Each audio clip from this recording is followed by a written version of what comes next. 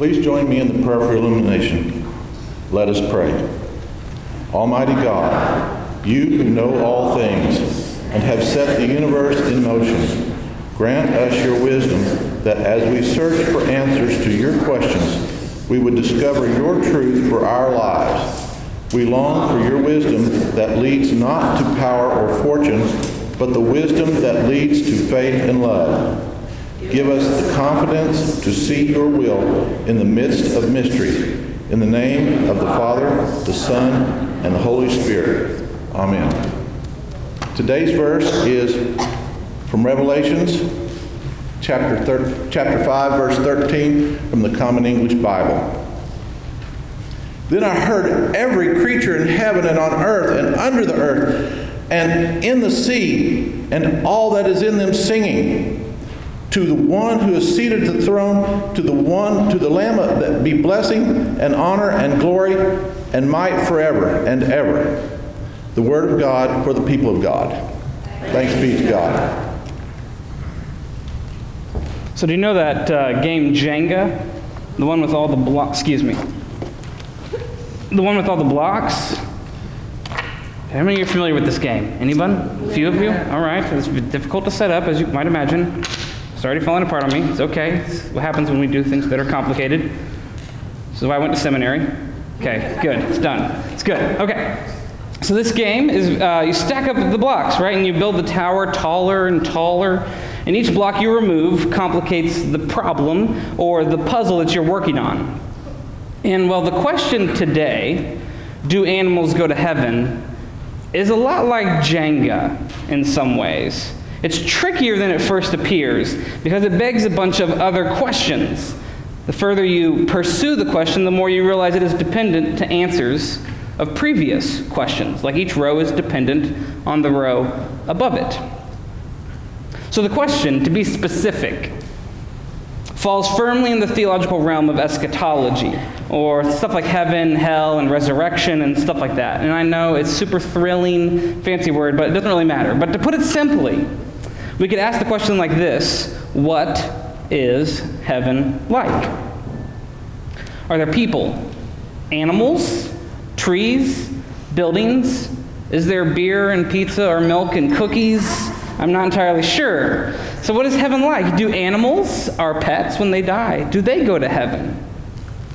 This question is based on the answer to a number of other questions that must precede it. For example, what is heaven, you might ask? Well, heaven is a shorthand reference to our view of the afterlife. It is the fullness of God's kingdom, where everything is redeemed. Well, how does one get into heaven? Good question. It's a tricky one. Our understanding of this is based on Scripture. One has to put their faith and trust in Jesus Christ for this. Christ is how one gets into heaven. I think that's a pretty good answer, right? Christ is how one gets into heaven. Leave the details up to God. But who is heaven for? Heaven is for those who put their faith and trust in Jesus Christ. Can animals put their faith and trust in Jesus Christ? I don't know.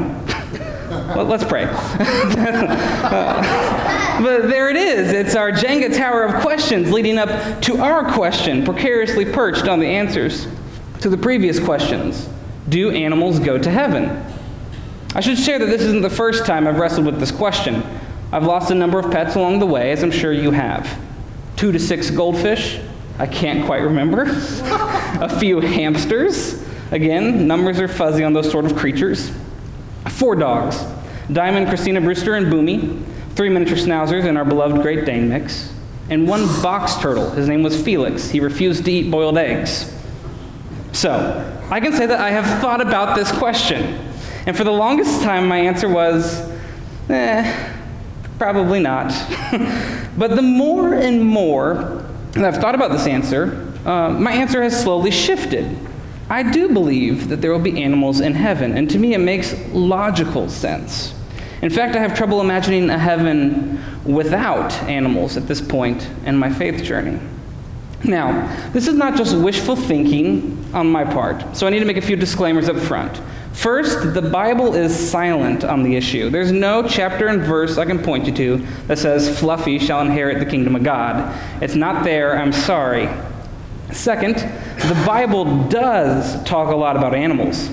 And the Bible has a lot to say about creation and God's kingdom. So I believe we need to take a closer look at this question and draw some logical conclusions. So if you'll grant me the time and you're willing to reset the Jenga tower, so to speak, I think we can draw some conclusions about heaven and hell and what we might find just on the other side of this reality. So we're told in the beginning that God creates the cosmos, the heavens and the earth. The sun, the moon, the stars are all exhibits of God's handiwork. And God doesn't stop there. God creates the water and puts redfish and sand dollars and kelp and squid and seahorses and whales in the water. And God creates the earth and puts horses and lizards and live oaks and dogs and ants and elephants on the earth. And God creates the sky and puts nightingales and grackles and clouds and painted buntings and the great blue heron in the sky.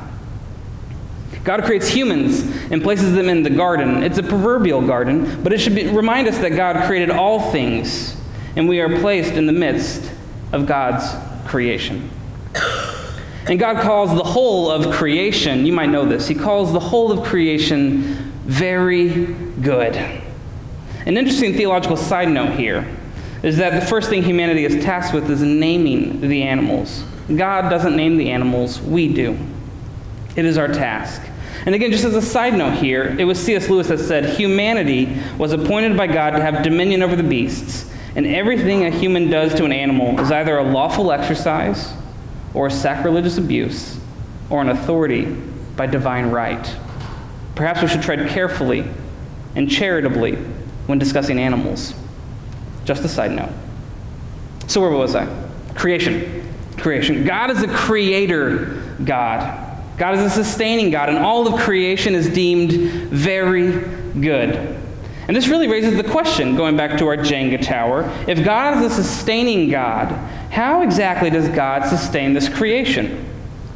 God sustains this creation by the forces and laws of natural sciences. God is the inventor of biology. God invented chemistry, strong force, weak force, electromagnetism, dark matter, quarks, thermodynamics, the 4 forces of nature, 12 particles of matter. God invented it all. Think of it this way. When we think about what the afterlife might be like and what heaven might be like, it might be appropriate to focus on how things were in the garden when we were in perfect union with God. Maybe we'll hear chimes and birds in heaven. We were told it was very good. It was perfect. God walked with humanity and we enjoyed perfect relationship with God. If we were to get specific and complicated about the matter, as we are doing today, there's plenty of biblical evidence to support that we also had a perfect relationship with the natural forces of the world. The natural forces of the world are things like electromagnetism and gravity. Those natural forces existed during our time in the garden. The Bible doesn't read, it was very good, except for those things of nature like gravity. It doesn't read that. It says it was very good, full stop, all of it. It was all good. All of God's creation was very good. Which raises a question in our Jenga tower. What does a perfect relationship with the natural forces look like? I know. You thought we were talking about animals, not forces of nature, but I promise we're going to get there. So what does a perfect relationship with gravity look like? When humanity tripped over a root in the garden and fell, did they scrape their knee? Without gravity, they would have been jettisoned off the face of the earth. Gravity has to exist in the garden because it is foundational for life as we know it. And God is the creator of all life. So logically speaking, we must assume gravity existed in the garden at the beginning of life because God is the creator and sustainer of life. Now, why does God create gravity? Apparently, gravity is necessary for life. So let me put it another way. No gravity, no ocean.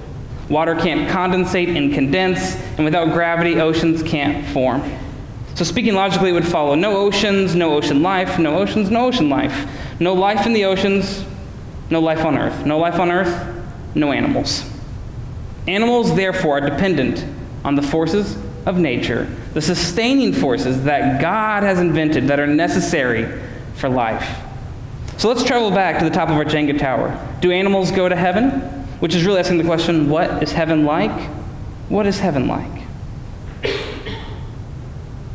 To best answer that question, we should probably seek the wisdom of Jesus. What is heaven like? Luckily for us, Jesus talked about heaven a lot. In fact, it is the most frequently talked about topic from Jesus' mouth, the kingdom of God. The easiest way for people to understand what the kingdom of God was like was for Jesus to preach and teach in parables. Some of these will be familiar to you. The kingdom of God is like a man who sowed seed. Some grew and some didn't. The kingdom of God is like a mustard seed. It grows into the largest tree where birds find rest. The kingdom of God is like a shepherd who goes out and brings in the lost sheep. The kingdom of God is like a fig tree bearing fruit in time. Over and over again, we see Jesus refer to natural processes in creation and plants and animals to help people identify and see and understand what heaven will be like. Maybe Jesus refers to these processes because, one, people are familiar with them, and two, it is an affirmation that these things are actually good things. It's an affirmation that God made these things and they help us see in a way God and God's kingdom. Fast forward to the book of Revelation. Yes, the last book of the Bible, and animal imagery abounds. The lion laying down with the lamb, all the animals bowing down and worshiping God. Rewind to the manger scene, the birth of Christ. Jesus is surrounded at his birth by animals. He's visited by shepherds who would have had to herd their flocks to come and see the Christ child. Rewind to the flood scene. God chooses to save the animals alongside the righteous family of Noah. Rewind to the creation scene, and God creates all of the animals. At the beginning of creation, to the flooding of the known world, to the advent of Christ, God with us, and in visions of the throne room of God's kingdom, animals are ever present in the narrative. To me, it makes logical sense that God wouldn't scrap everything and start over with brand new laws of nature and brand new animals and brand new beings. God is in the business of redeeming all things, of bringing all things back to God's self, of restoring, reclaiming, redeeming. God is redeeming us, is he not? God is walking with us, journeying with us, loving us, coaxing us back to him. I don't believe it's a far stretch to claim that God is redeeming all of creation, that all of creation will be redeemed by God, that all of creation, which proclaims the majesty of God's name, will one day be brought back into full and perfect union with God. God is in the business of redeeming all that God has made. Why should grass be exempt from God's redemption? Why should a flower be exempt from God's redemption? Why should gravity be exempt from God's redemption? And why should animals be exempt from God's redemption? God's redemption is far-reaching, far-stretching, and consistently applied to all things because God's redemption is indiscriminate in the best sense of the word. When I picture heaven, when I think about God's fulfilled, redeemed, and fully realized kingdom, I picture us. I picture creation as God intended because when God created, it was very good. In C.S. Lewis's book, The Great Divorce, a few characters are given the opportunity to take a tour of heaven. They get on the bus and they go. The main character steps off the bus and gives us a little picture of what heaven might be like. It reads, "For a moment there was silence under the cedar trees, and then pad, pad, pad, it was broken. Two velvet-footed lions came bouncing into the open space, their eyes fixed upon each other, and started playing some solemn romp.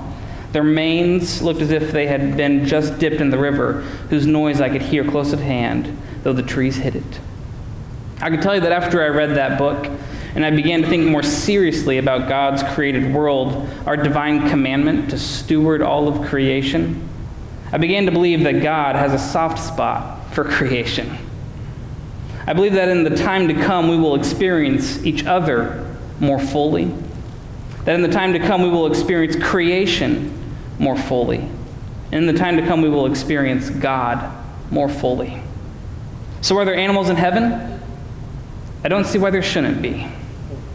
For every creature in heaven and on earth and under the earth, and in the sea and all that is in them, sings to the glory of the one who created all things, blessing and honor and glory and might, forever and ever.